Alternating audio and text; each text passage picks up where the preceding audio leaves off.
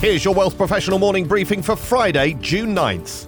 Life is full of opposites, and typically where something is flowing with the tide, there'll be something else pushing against it. This is true in the investing space, where funds marketed to those who do not want to focus on ESG can actively push back on the trend. Anti-ESG funds are fast growing in numbers, especially in the US, where ESG has become divisive and highly politicized, although flows are less conclusive. Morningstar has analyzed the market and found 26 funds that have an anti-ESG agenda and generally promote themselves in this way. 18 of these funds launched last year. The funds reached a combined $2 billion as of March 2023, a seven-fold increase in a year. Flows into these funds peaked in the third quarter of 2022, with $376 million pouring in, although more than 80% of that was collected by Strive US Energy ETF, attracting more than $300 million in its first month. However, from Q4 2017 through to the first half of 2022, anti-ESG funds lost an average of $1.2 million each quarter. The funds often invest in sin stocks, the kind that socially responsible funds specifically exclude, back companies with right-leaning values, or have anti-ESG proxy voting policies. There are also funds which, while appearing to launch with ESG investing principles, have removed references to this in their names and documentation since. While the past year has seen an exponential growth of anti-ESG funds, they're not new. Some of the funds that Morningstar identified had been around since the early 2000s. Their focus industries include tobacco, alcohol, gambling, adult entertainment, and firearms. The report highlights that even as the ESG space has softened on some sin stocks, these vice stocks generally remain off limits for responsible investing. While investing aligned with values is a key tenet of both ESG and anti-ESG funds, they're united in the goals of the individual investor to make alpha. Morningstar examined the performance of the 26 anti-ESG funds it analysed and noted that only 8 claim track records longer than a year, and the funds can be found in 13 Morningstar categories, meaning the investment strategies and performance drivers will vary widely across the sample. While this limits the ability to make conclusive comparisons, nearly half of the funds earn medals under the Morningstar medalist rating, meaning the firm has some degree of confidence in their ability to outperform peers or relevant benchmarks.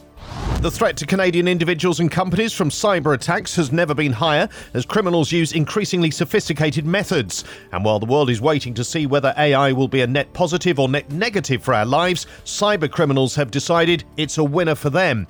A new report from PwC Canada reveals the evolving cyber threat landscape in the last year, which has been exacerbated by geopolitics, economic volatility, and the acceleration of digitalization over recent years.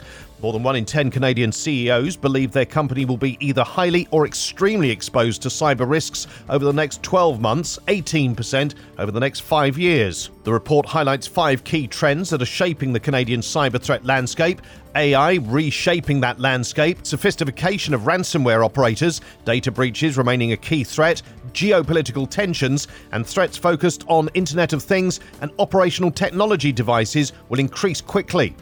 Every industry and business is different, but generally this decade has proven challenging for Canada's small and medium enterprises. Leaping almost seamlessly from pandemic to inflation to higher rates, SMEs continue to deal with unprecedented struggles just to keep the business open, let alone trying to grow. A new report from the Business Development Bank of Canada highlights the financial issues that are keeping many Canadian business owners awake at night. It shows that the cost of doing business grew 600% more between 2020 and 2021 than it did between 2013 and 2019, and this has hit businesses hard, with 65% saying they felt negative impact of rising costs.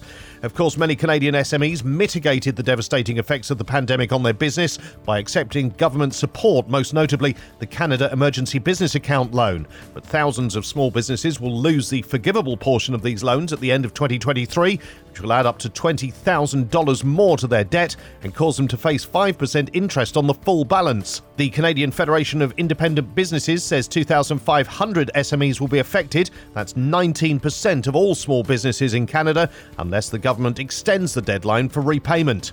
These stories in full at WealthProfessional.ca and in our newsletters. Plus, tech stocks post first outflows for 2 months. Economists expect the Fed to pause next week, and Wells Fargo helps advisors gain a sports and entertainment designation. For Wealth Professional Canada, I'm Steve Randall.